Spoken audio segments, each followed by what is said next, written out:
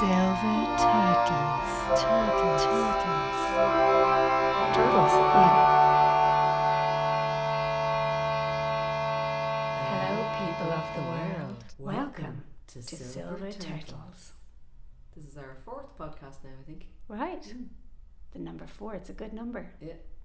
It's even, symmetrical. So today we are going to talk about our art as medicine. Art is medicine, yeah. What have you got to say about it, Dee? Too much, but I won't. Just stop me if I keep going on. Am I allowed to say anything? Yeah. Great. Yeah, just say shut up. It's You've done all the research though. I have done a life of research on my own personal. Exactly, but I haven't done all the research. I just have been feeling it for a while. Really, Right. for a good while. Go on, give it to me. So I think actually that's what art is. I think it's medicine. So do I. And that we've always been doing it. Yeah. Back to the cave paintings. And the that drum, the intuitive- banging on a drum. Yeah, of course. Singing. Stamping on the clay. Yeah. Stick on a clay. Stick on a clay.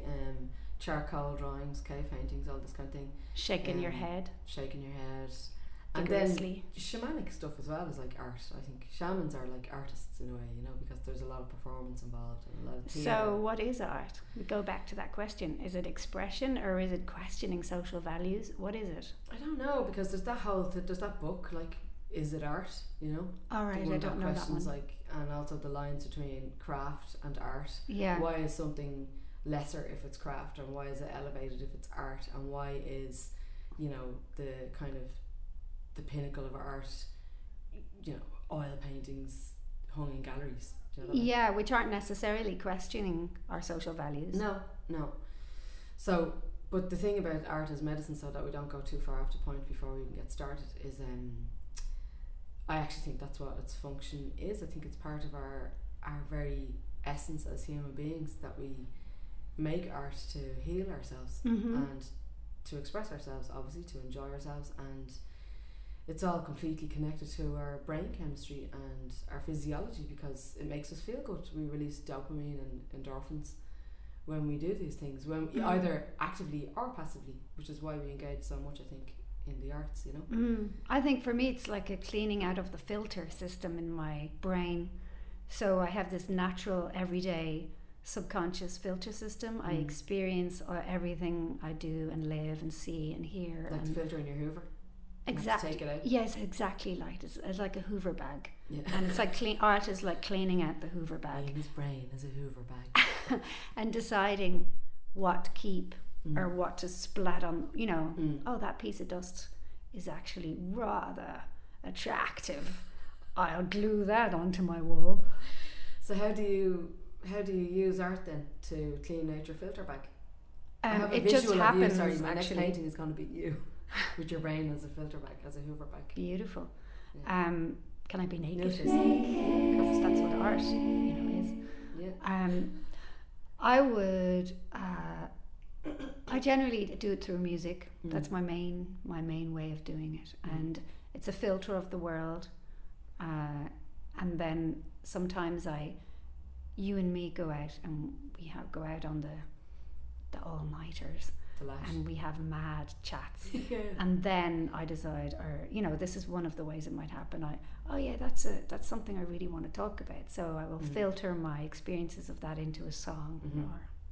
But do you consciously do that, or does it sometimes? flow? Yeah, both. And I think it's that more state. and more I consciously do it. Okay, is that a skill? Do you think that you've developed?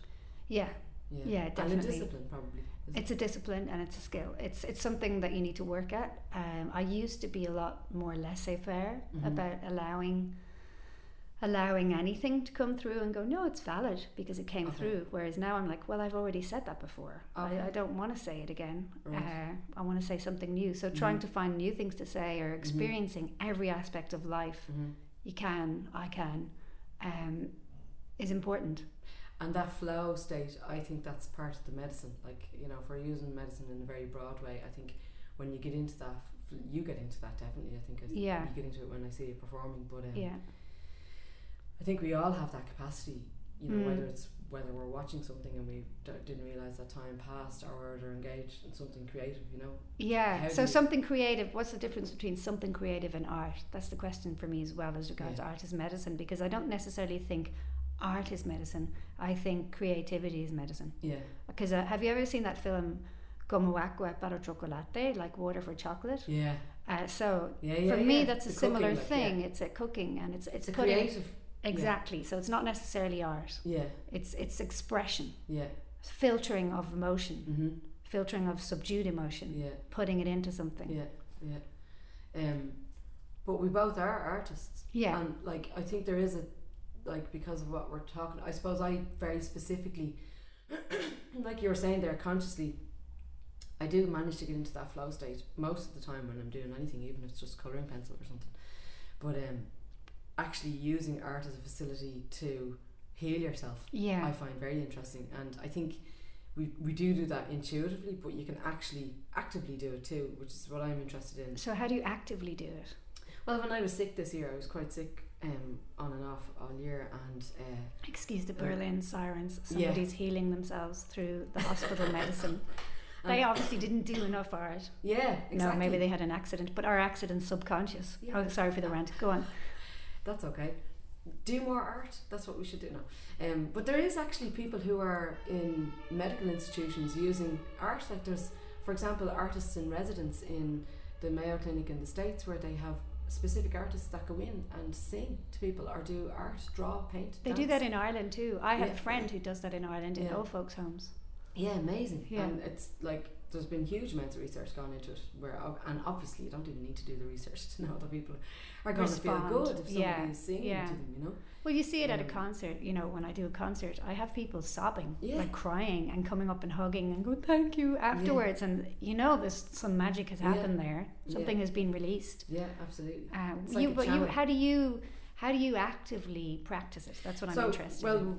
What I've realised when I came to Berlin, all my grief tied up with leaving Ireland, and then just my own like personal history and my ancestry, and I started looking into all of that stuff, and just feeling the pain of all that exile, I realised that what I was doing through my drawing was trying to heal that. I didn't know it at the time, but looking back now, I can look at work and go, oh my God, that's exactly what I was trying to do. And I just knew that when I was doing it, it felt good. Yeah. Even though a lot of the work was really dark. So this year when I was sick, I actively engaged in, because I got really down about it, and I was like, there was one point where I really reached a really low point where I would have described it as probably my first experience of depression. Yeah. Oh really? Your in first? My life. Wow. Yeah, because I think depression is something that is, my understanding is that it's something prolonged. I would go in and out of like moods maybe in 2 or 3 days, but this was going on for a couple of months actually. Yeah. And I realised that's what was going on. And I remember one day literally like pulling myself out of bed and going, okay, I'm going to draw what I want. I want the outcome of this illness to be. And I sat down and I did that, and it lifted. What did you draw? It was really like the opposite of everything, like, because I'm engaged in drawing women's pain a lot of the time. So it's a lot, it's dark, it's blood, it's their pain, it's their story, it's, you know, related to abuse and really shadowy kind of work. Yeah. Very empowering. Yeah. But this one was like just pure light, you know. It was like I've never seen that painting. Ovaries bursting with honey and what do you call those birds? Hummingbirds, and like really bright yellow, no darkness. Wow. Yeah, I'll show it to you. And it was very different to anything that I'd done before, and I had to push myself out of my comfort zone to do it because I just. So it was a conscious decision. Yeah, I engaged much easier with the shadow. Yeah, it was a conscious decision. We had a conversation about that about 6 months ago. Remember when I was getting a train? You need to stop painting dark stuff, Dee. Maybe it's related, you know. Well, because are we allowed to talk about that? What happened to you? Yeah, so say what happened to you, and then let's describe your paintings, because I think it's relevant. Yeah, totally. I have no problem. So I have endometriosis. Endometriosis. Which is basically, it's kind of like the lining of your womb being in the wrong place. Right. And it can cause excessive bleeding and pain and all this. Right. I've had it since I was a teenager, on and off. I've been battling with it. And this year I'd had a number of operations that weren't successful. So I was looking down the tunnel of possibly having a hysterectomy in my mid-40s, and I was like, devastated. So there were months you know, of bleeding, months of non-stop. bleeding, yeah, basically, yeah. And at the same time as these months of bleeding and preceding these months of Yeah. bleeding, you created 8 massive paintings of women with blood everywhere. Yeah, Before Yeah. you started this bleeding process. yeah, basically, yeah. All For your a couple of paintings, years, there I was suppose. blood everywhere. Yeah, it was mostly about. And yeah. I remember it just striking a light Also, bulb. the altars were very bloody. Exactly. And the title of my exhibition was Bloody Milk River. Bloody Milk River, exactly. So I remember just you telling me, about your paintings, Yeah. and you were just talking about non-stop bleeding. I was like, maybe you need to stop painting blood. Now, yeah, you did say that, and you weren't the only person, and I got really defensive inside because Yeah. I was like, you're denying my process. Yeah. And this is, and I have to talk about women's pain, and I'm not the only one, and I'm Which not I doing it for agree. me. I agree with. But it was really interesting because that was when a switch came in my mind, and I really started to connect with as well, like just art being a facility to help you to heal, drawing what you want, drawing the outcome, so I drew So is this like art as a manifestation process? yeah, I think it can be. I think though that there is room. What I wouldn't like though is that that we go down the road of you can only think positive. Yeah, You exactly. have to, Exactly. law of attraction and so on. We Dangerous. have to integrate our shadow, but also we can't stay there for too long. There's different landscapes, isn't there, in our creativity? So you encouraged me to do that, absolutely, and my brother Sean, because I feel like you are both light workers. I don't want to sound woohoo. But if you listen to a lot of my music, it's I dark. know. It's not light. It's contrasty, Yeah. and your lyrics are as well. But I see you in that way. I see you as Right. gathering a lot of light, and also because your music is so full of light, and there are darker tones as well. But it's not like death metal. Do you know what I mean? Yeah. I feel like my art sometimes is like it's very obviously shadow work, Yes, it is.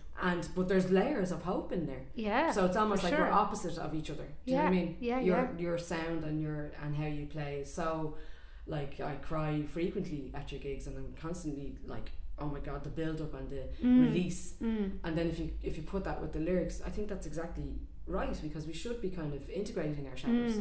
It's become really important for me in the last few years, maybe 3 years or so. And I used to have this in between the songs, but now I'm actively writing funny songs. Humor, so people are cracking up laughing at my gigs, kind of like I'm a comedian during half the set or some of the set, and that's really important. I think that's a huge part of it, and I'm finding there's more connection with people when we're When you all make them laughing laugh, together as well as crying together. But some of the best stand-up comics as well they go on that fine line between like absolutely laughing hysterically and then crying. Let's talk about Growler, because when I saw Growler perform, I've seen Growler develop over the last year, and when I saw Growler perform a week ago, we did a gig on Women's International Day, International Women's Day, and that really struck me, that you were like a stand-up comedian, but you were also like this weird channeler of pain. So there was the dark light thing was really prevalent. It was like pumping out of you. So I want you Pumping to out talk a about Growler. pumping out a Growler. Yeah. So is Growler not you? It feels like she's becoming less me, actually, the more I perform her. And definitely that gig, I didn't know what I was going to say a lot at the beginning. I had a kind of loose structure, but as it went Didn't on, you have a speech? You had a prompter with the notes. but So didn't you have it written no, out? I did, but the beginning part is mostly improv. So I have guides of things that I want to say, but then it's improvisation. Right, so paragraphs, and you're improvising around paragraphs. Yeah, basically. Right. And so, and I was really worried because, Mary Kelly, who's a professional actress, she had coached me before my last gig in Ireland for the Tune Babies exhibition, and she had said to me, just so that you know, and like I'm not an actor, just so that you know, the improv is like the hardest thing for an actor to do. And I was so glad she said that to me, because I realised that I was thinking that was the easiest part. Right. And then so I had to really go into the improv thing. So then I was rehearsing every day and different stuff was coming out. But as I was, because Growler is really the improv part, because then she channels other women and that's different, that's more scripted. But the more and more I got into it, the more Growler was coming out in the improv, And she's really funny, but she's also really hard in a way. She's very harsh because she tells the truth. Yeah, and I think that comedy thing that you were talking about, and like you were on before me last week, and I was down in the basement on my own in my giant. Oh, by the way, we have to tell people what Growler is. Describe Growler. You describe Growler. So I'm 5'3", so she's a 5'3" vulva. She's 78. She's from James. And she's got many flaps. She's loads of folds, yeah, because she's really old. She's the flaps of her ancestors. And she was made by the genius Ava Garland, who's an artist who basically makes stuff out of rubbish. Who also made all our masks for Crawl, all the bird masks. Yeah. And we work together on Driftwood Man, but that's another story. So she's this amazing artist who she's constantly finding just bits of rubbish. Also Growler, how Growler is constructed, like my head harness is a bra. Oh, that's right. She uses bras a lot. So the clitoral hood or the clitoral chin is like a 32 AA cup. And then the other it's the levels that went into Growler are incredible, you know. But that's what Growler looks like. So she's very she's also very confronting, isn't she? Because it's like you can't avoid her. Yeah, she's massive. Yeah.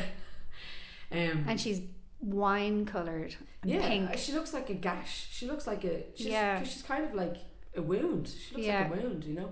So there's all it's that. Very profound. Totally. It's ridiculous, you know. But yeah, where were we going with the message? We were talking about Growler incorporating the light and the dark and the humour.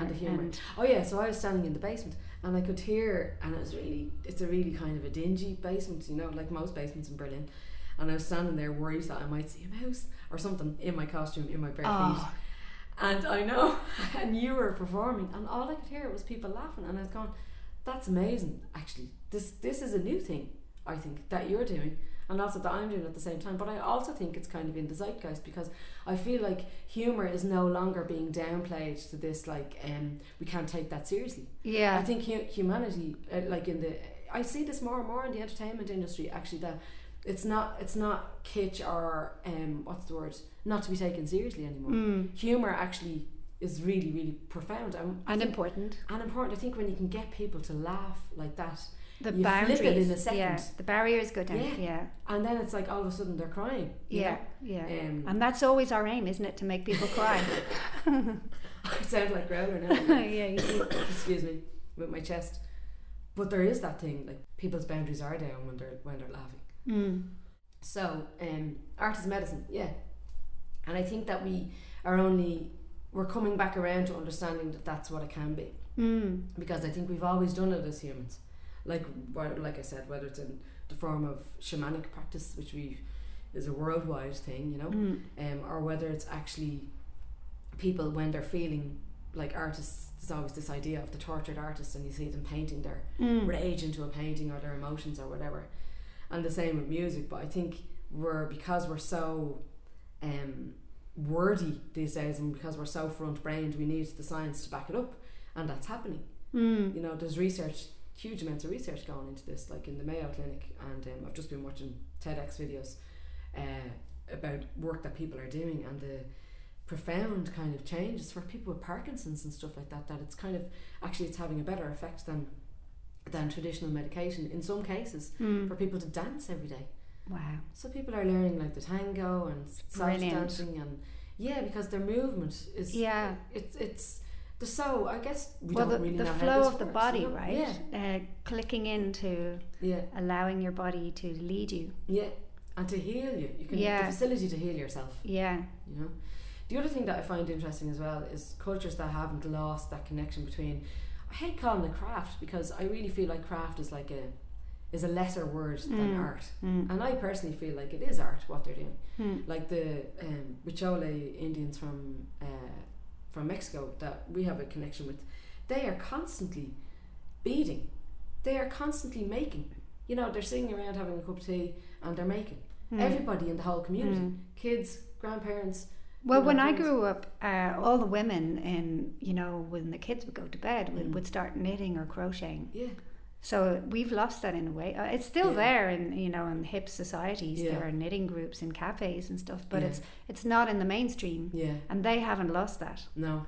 Those tribes. They haven't, and it's a real facility, I think, to get into that flow state. Yeah. And I don't know if we talked about this before, but there's a group in Sarajevo of women after the Bosnian War and the rape camps and stuff like that. Like, it's really, really dark stuff. I won't get into it now, but there was a doctor who had been in one of the camps for 3 months, and she organised after the war had finished and so on for therapy. She basically just got these women's circles together, and instead of talking or looking at each other in the eye because it was too painful, they couldn't do that. I read about this, yeah. They started knitting and sewing. Yeah. And once they get into that action, that repetitive kind of like flow state, then the stories started to pour out, you know. So and they were able to basically have group therapy sessions for each other. Yeah. No, I didn't read about it. You're doing an exhibition there, aren't you? And you told me about Sarajevo. it. Yeah, possibly going to Sarajevo. So on healing. 19th, yeah. So healing, that. Yeah. And I do think it's a particularly feminine thing as well, that women have always sewn or knitted or, you know, and sat in circles. We seem to be able to facilitate that much easier for ourselves than men. It's easier for us. It's programmed. I think it's programming. I don't think it's necessarily nature.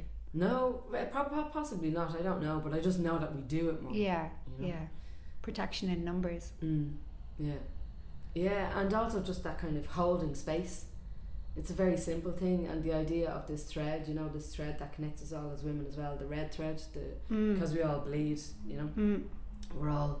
But let's go back to creativity, and how we can access that part of us. I know that for artists, like it's very easy to access that, to go into that subconscious flow and create from there and express something that's been bubbling in us that we didn't even know sometimes. Like, sometimes I haven't a clue what my songs are about until 5 months later, and then I'm like, oh, okay. They kind of predict. They often predict, or sometimes they're the past, sometimes the present. Yeah. And when people say things like channel, I often think it's just, we're all the same, really, and it's the way our subconscious filters things, and then it's like dreams as well do that, and then just expressing that out somehow within our language that we know, or is it like I often imagine it's like a blanket that's above us and that you just kind of can tap into it, or that's nice. It's always there. The blanket kind of scares me. It's like it's going to smother me if it falls down. Or okay, well, let's say something else, like little bubbles that are up in the air and you can just pop them. Yeah. And they're always there. Or there's like a crisscross network of threads, and we've got a crochet needle with our instrument, whether it's a paintbrush or a guitar or whatever, and the crochet needle just goes up and touches a thread and pulls it down, and then starts weaving it. But I do think that, I think it's source, it's whatever, it's the subconscious, it's the collective unconscious. The collective unconscious, I love that. Yeah, Jung talked about that a lot, and I think that that's actually what it is. I think it's like that's what we're all trying to get into, that state, you know. And we're so distracted these days. It's very, very technology. Not just technology, I just think the way that we're living, and you know, I often think about our systems as well, that they're just basically set up to manage behaviour. They're not set up to encourage real learning or care. You know, I think about our education systems, you think about how we take care of old people, and that's why I find it profoundly moving with this idea of artists in residence in old folks' homes or in hospitals or in schools, you know, creative engagement with people in institutions.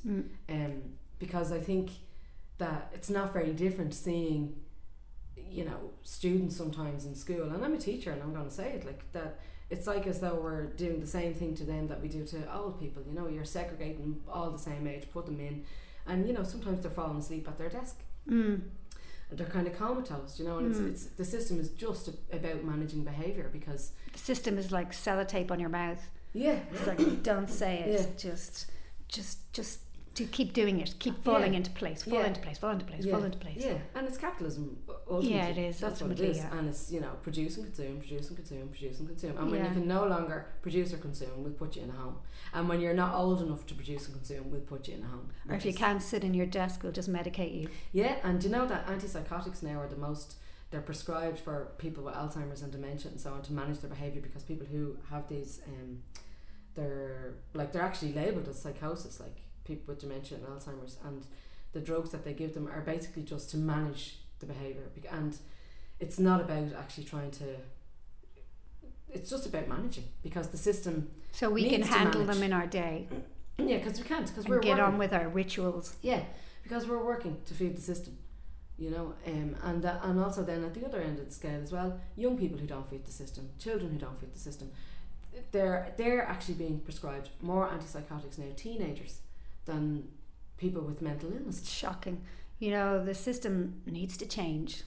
I think last Friday, like I just told you when I came in here, you were like, how are you? And I said, I'm fine, and I have blue eyeliner on to hide my peeling eyelids because I spent the past week crying. And I kind of used to worry that I didn't cry enough, I'm not very sensitive or whatever. Honestly, this week, because of the whole climate change thing, and it's not just because of the grief that I was feeling around it, but also the hope.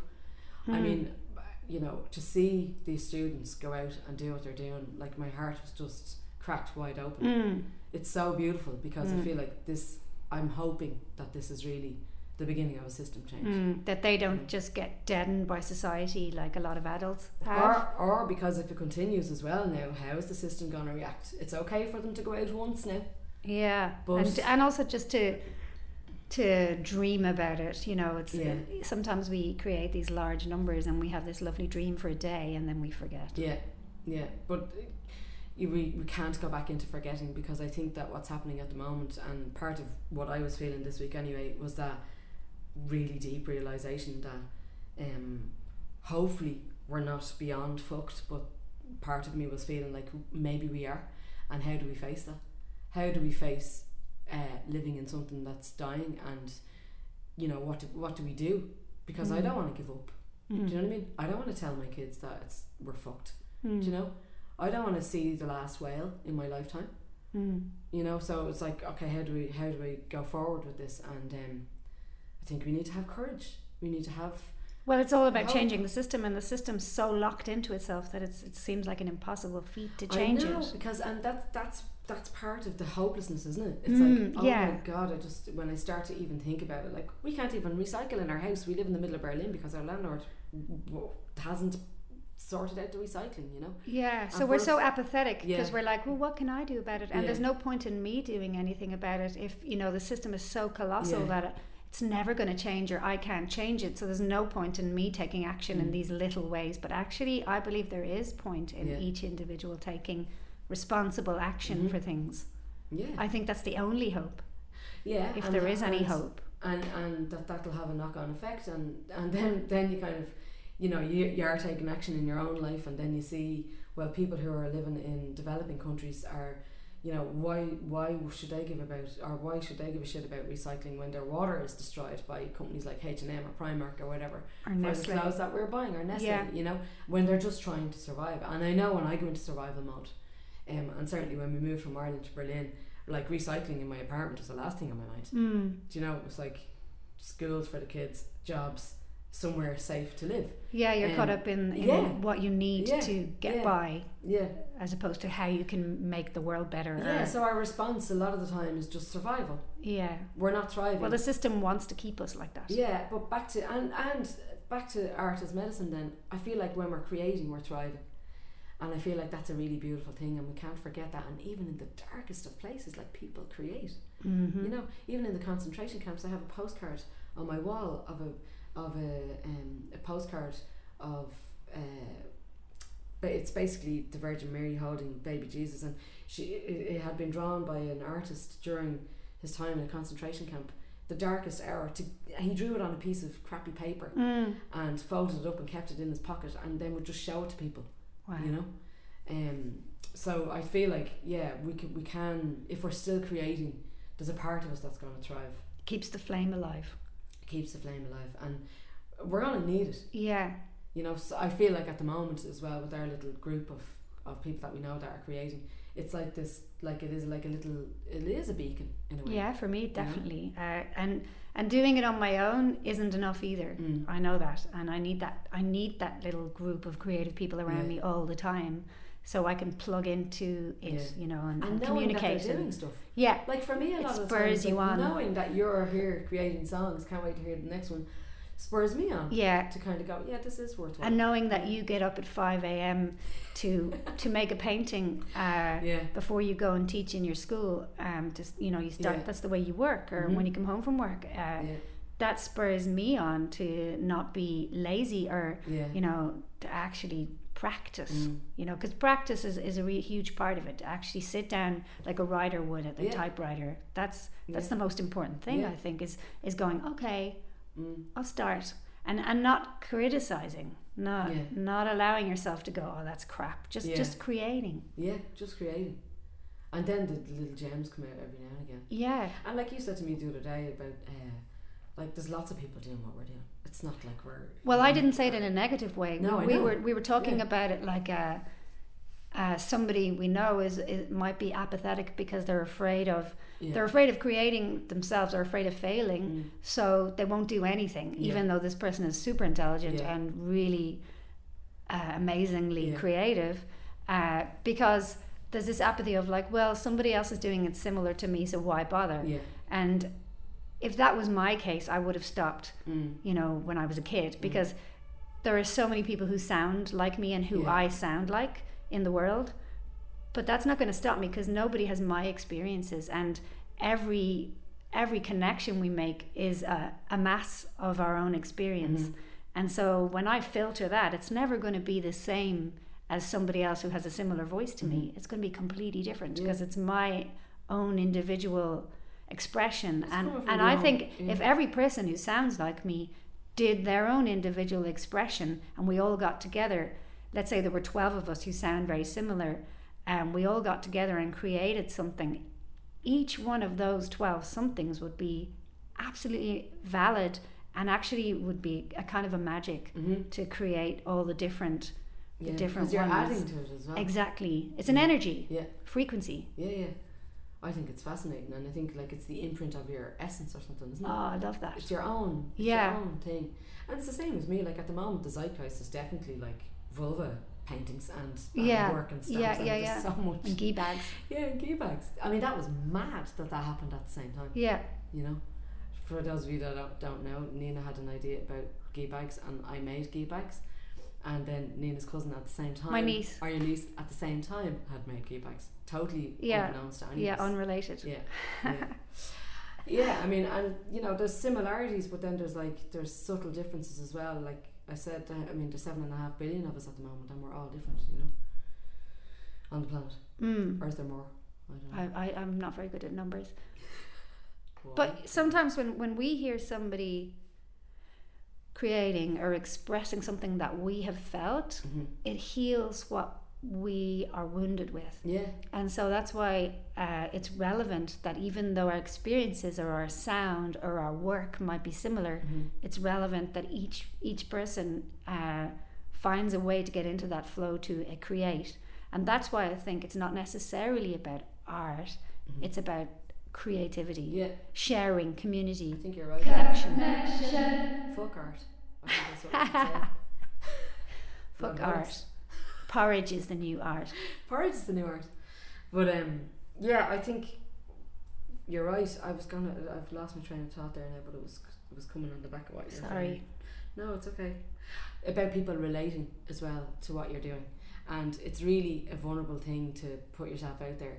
And even just there, like talking about the endometriosis, a part of me was going, oh. Yeah. But I feel like, why wouldn't I share that? Do you know? Yeah. Because Why be ashamed? millions- Body shame. Millions Yeah. of women suffer from endometriosis. Yeah. You know, and there's a certain amount of kind of, you feel like you're failing or something like that when your body is not working the way that it should. You know, or you're ashamed. There's a bit of shame. Yeah, like a yoga teacher who's ashamed to have a cold. Or a hip problem or something. Yeah. Do you know, and I feel like actually now there's really strength in sharing your weaknesses and what you're going through. But it's not necessarily weakness either. Sometimes it's like a film of what you need to see. Yeah. It's a screen in front of you. Sometimes your sometimes- sickness is that. Yeah, and sometimes it's just like, you know, I love when Richie just says to me, "D, it's just a mechanical thing." Sometimes I need to just hear that.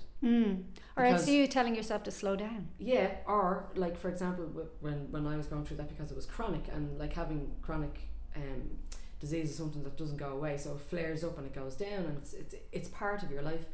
You feel like, oh, there's something I'm not doing, you know. And a lot of kind of popular Guilt. spiritual stuff is all based on, well, you know, change your thoughts, change your mind, and all this kind of thing. And you can change your diet. Yeah, but again, it's back to that thing of, and I know we've talked about this before, for me, healing is actually a much deeper thing than getting better. I'm really it's a process. learning that. Like, and Growler is helping me with that as well, because she's so flawed, you know. Yeah, she's so she's a flawed. chain smoker. She's a chain smoker. She loves mojitos. You know, she can't pronounce them properly, and she curses like a trooper, you know. And she tells dirty jokes, and she's really like, but for me, she's like such a facility to be able to go, yeah, but she's sound. Do you know what I mean? Yeah, and she's wise. And she's wise. And she's telling the truth. And she's a heart of gold. Yeah, heart of gold. So, it's really important. That kindness thing. Yeah. I love that. Yeah, the kindness thing. So that's what I feel like with this, when I was talking about the endometriosis there, is like, you know, what I'd love people to feel when they're dealing with something chronic, you know, is that it's not their fault. Yeah. Do you know, there are things that they can do to start their process of healing, but it doesn't necessarily mean that the thing is going to go away anytime soon.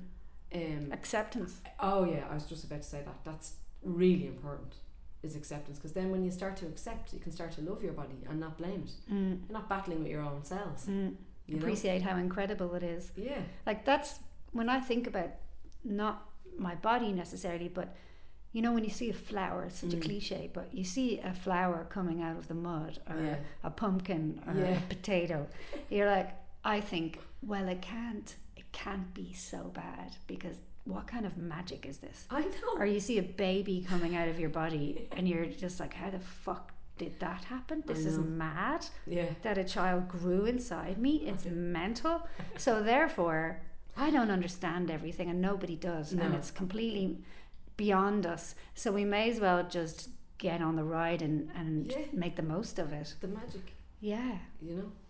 And stop consuming. Well, you know, I think that's or consume in a right way. Yeah, like, and I think that's it's about what we consume and where. That's a big part of it, isn't it? It's that questioning of, well, that's like, the system. What do we want? You know, what do I want? We don't really ever ask ourselves what we want. We're just constantly like mesmerized. We do. I'm always asking myself what I want. Well, maybe you are, and maybe, you know, people are. I don't want to be like generalizing, but you know, I feel like sometimes I'm mesmerized. Yeah. By, I love that word. You know, mesmerized by shit though. Yeah, mesmerised by shit, even better.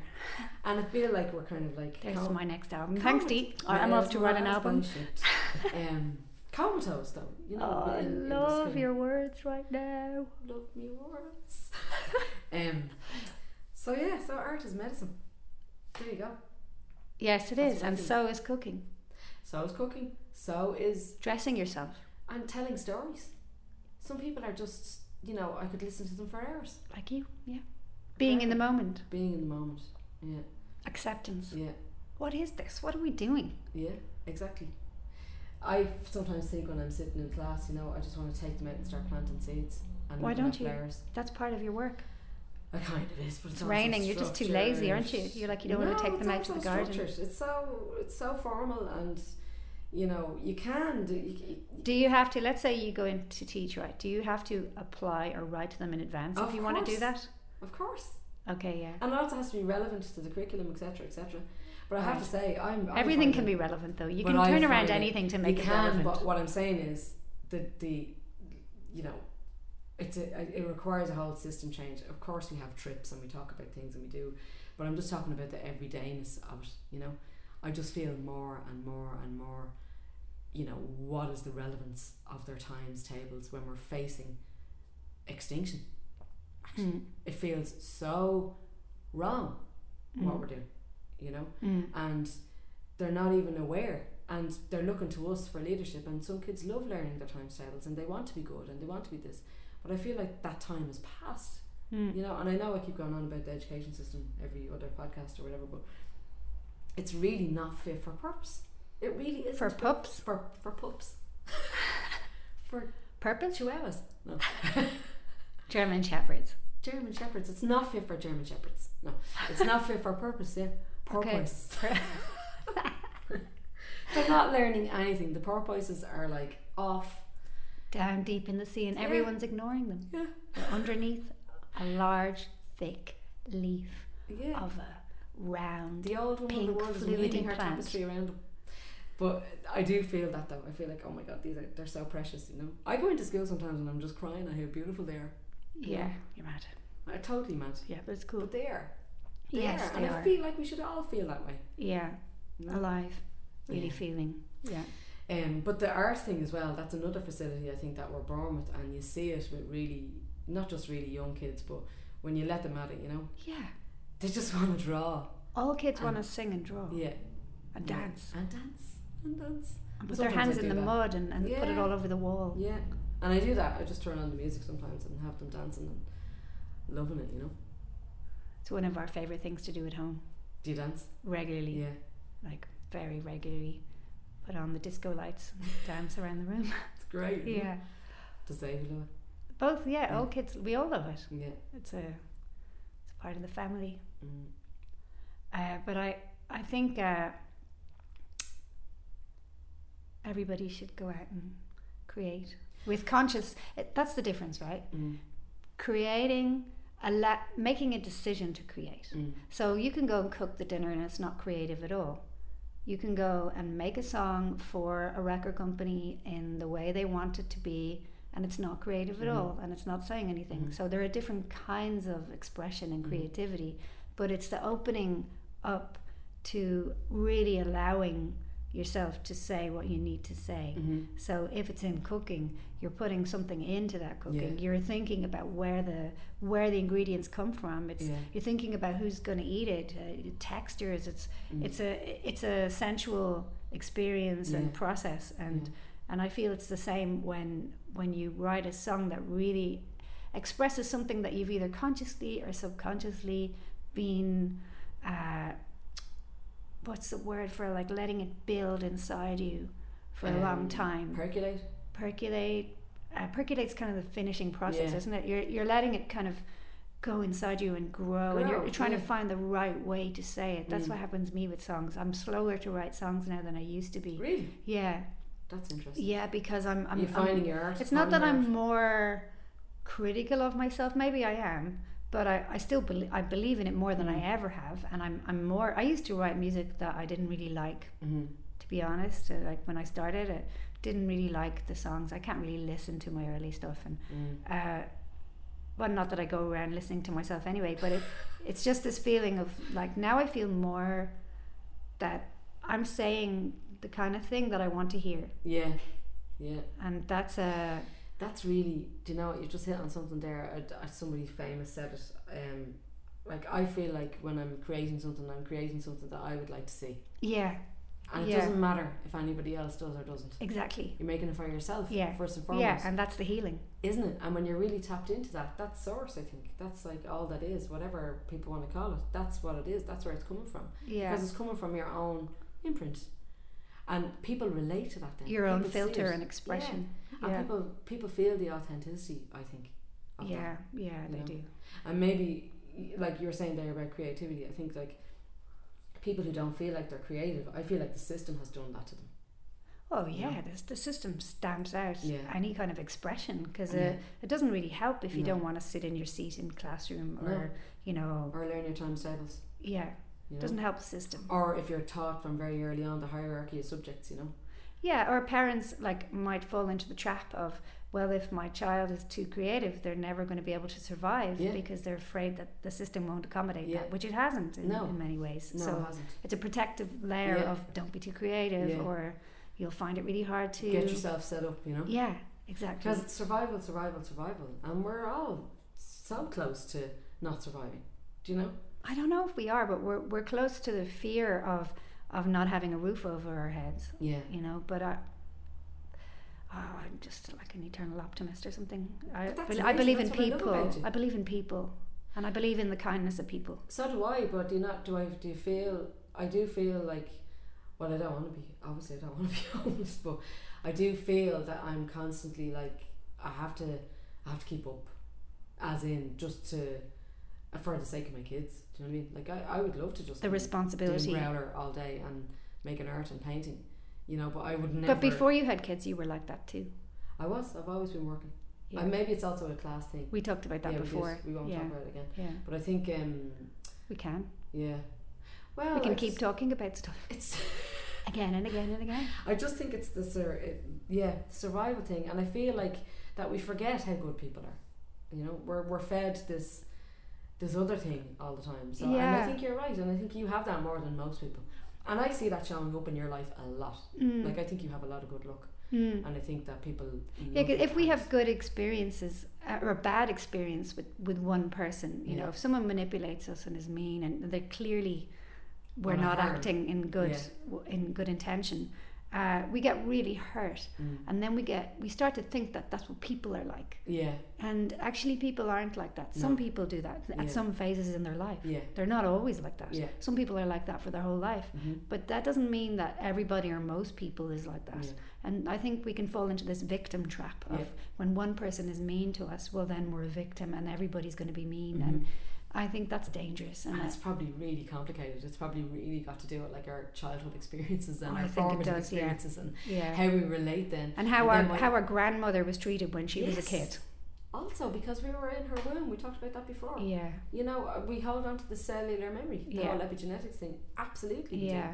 You know, and not only the epigenetics, but the stories we were told as a kid by our mother, who was told kids by her mother, and also our mother's behaviour. Yeah, you know, our mother's behaviour. That's it. But recently, Growler's been thinking about, like, it's for some reason it's like, it's not my mother's fault. This phrase keeps coming into her head, and that's her next piece is going to be about that. Do you remember that woman who spoke in We Need to Talk About Ireland? Oh yeah, and she had this incredible piece called "It's Not Your Fault." It's not your fault, and she got the audience to say all of the things in Ireland that happened over the last 50 years that people felt guilty about, and she'd get them to chant this phrase, and then she'd go, "It's not my fault. It's not my fault." She'd go, it was so good, powerful, really. It was funny, and it was also people were crying, so it had that mix. Yeah. But I love that Growler's doing "It's Not Your Mother's Fault." Yeah, it's not your mother's fault, because it isn't, and you know, we need to not blame, even in the darkest hour, like where we are right now as a humanity. We can't. I feel I've such love for humans. Yeah, so do I. You know, and I know a lot of people feel, depending on the day, actually. Yeah, I suppose it can be hard sometimes in Berlin on a grey winter's day when, like, anywhere it can be hard anywhere. It can be hard anywhere, but I find it particularly hard here sometimes, the grumpiness, you know. But then you have to love the grumpiness out of them as well, you know, because it's honest too. It is honest too, and also they're hurt, you know. Yeah. And there's a lot of pain here, but I feel that it's not our fault. I have such a love for human beings despite what's going on, because I feel like we're ancient. I feel like we're so old, you know. And if we were so new, would you not have a love for us? I don't have any love for new babies. They wreck my head. No, they're too new, you know. So you're not ancient enough. Yeah, don't like you. But I do have the sense of, like, the ancientness of us. So we're as old as the earth because we were born off the earth. We were percolating. We haven't figured out the right word, but we were in incubation. That's why we came, you know. After all this, that's what I feel like. It's like, so therefore then we're deeply connected to that. For me, it's beyond humans. It's just star people. No, it's beyond names of beings. It's more about the feeling of love. Yeah. It can be for anything. It can be for a table or okay, let's go into this for a few minutes. Okay, well, I think we have to go. It's 11:15. You have to go teach. I have to go teach, but it only takes 38 minutes. Teach, preach, teach, preach, teach it. By the way, I'm doing a really good job. No. No, but what were you going to say? Like, I feel for me, it's about the essence of the feeling is the importance. It doesn't matter if I'm feeling it for humans who are ancient or new, or for tables, or it's about the openness of the feeling and the emotion, because the emotion has a frequency, and it's about allowing that frequency to permeate the feeling. Percolate and incubate. Permeate. Wow, they're all 8. Oh, 8's the magic number of today. 4 plus 4? We started on 4, didn't we? And we multiplied. We started on 4. Didn't we? There was a 4. Podcast number 4. Oh, wow. We have to go as far as 8 and then we're going to die. But no, go on, say it. I love that. I said it already. You said you had something to say. There's a shaman called Claude Pinsolet, I think his name is, who believes that everything's alive. And of course it does. It's science. It's no, but everything's frequency. Actually, his job for a lot of the time was to go in and kind of negotiate big arguments between CEOs and he would talk to the computer in the room. He would Feng Shui. it gave me great respect actually for the stuff in my life. Yeah. You know, constantly going, oh, my fucking phone. I was like, oh, my phone, you're great. Yeah. Keep going. You're great. You came from slaves. Yeah. Stop. I know, but you know, I do think actually that if we regard the stuff in our lives like that, you know, our clothes. Yeah, I like think your it's really woman, what's her important. Maria on Netflix. Yeah. Marie I've heard Tidy about it, I Up haven't watched folder. it, Yeah. but I love the idea of having respect for the stuff in our lives. I think everything Yeah. has energy. Yeah. I think everything has frequency. And my young fella, my little fella at the moment, is listening to this podcast called Everything is Alive, and it is Nice. so profoundly beautiful. It's basically the interviewer is interviewing objects.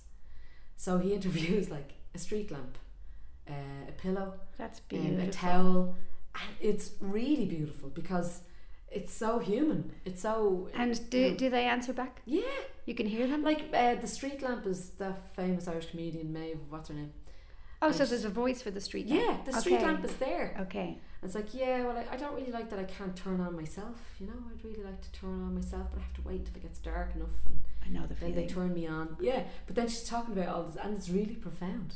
And like Yeah. some of the episodes, I'm crying. Like one of them was like a can of cola, like a non-brand can of cola, and how he's just been sitting around for ages because nobody drank him because he's not Coke or Pepsi, and it's really actually brilliant. And I have to listen to this. What's it called? It's called Everything is Alive. Can we finish on this? On Everything is Alive. Everything is alive.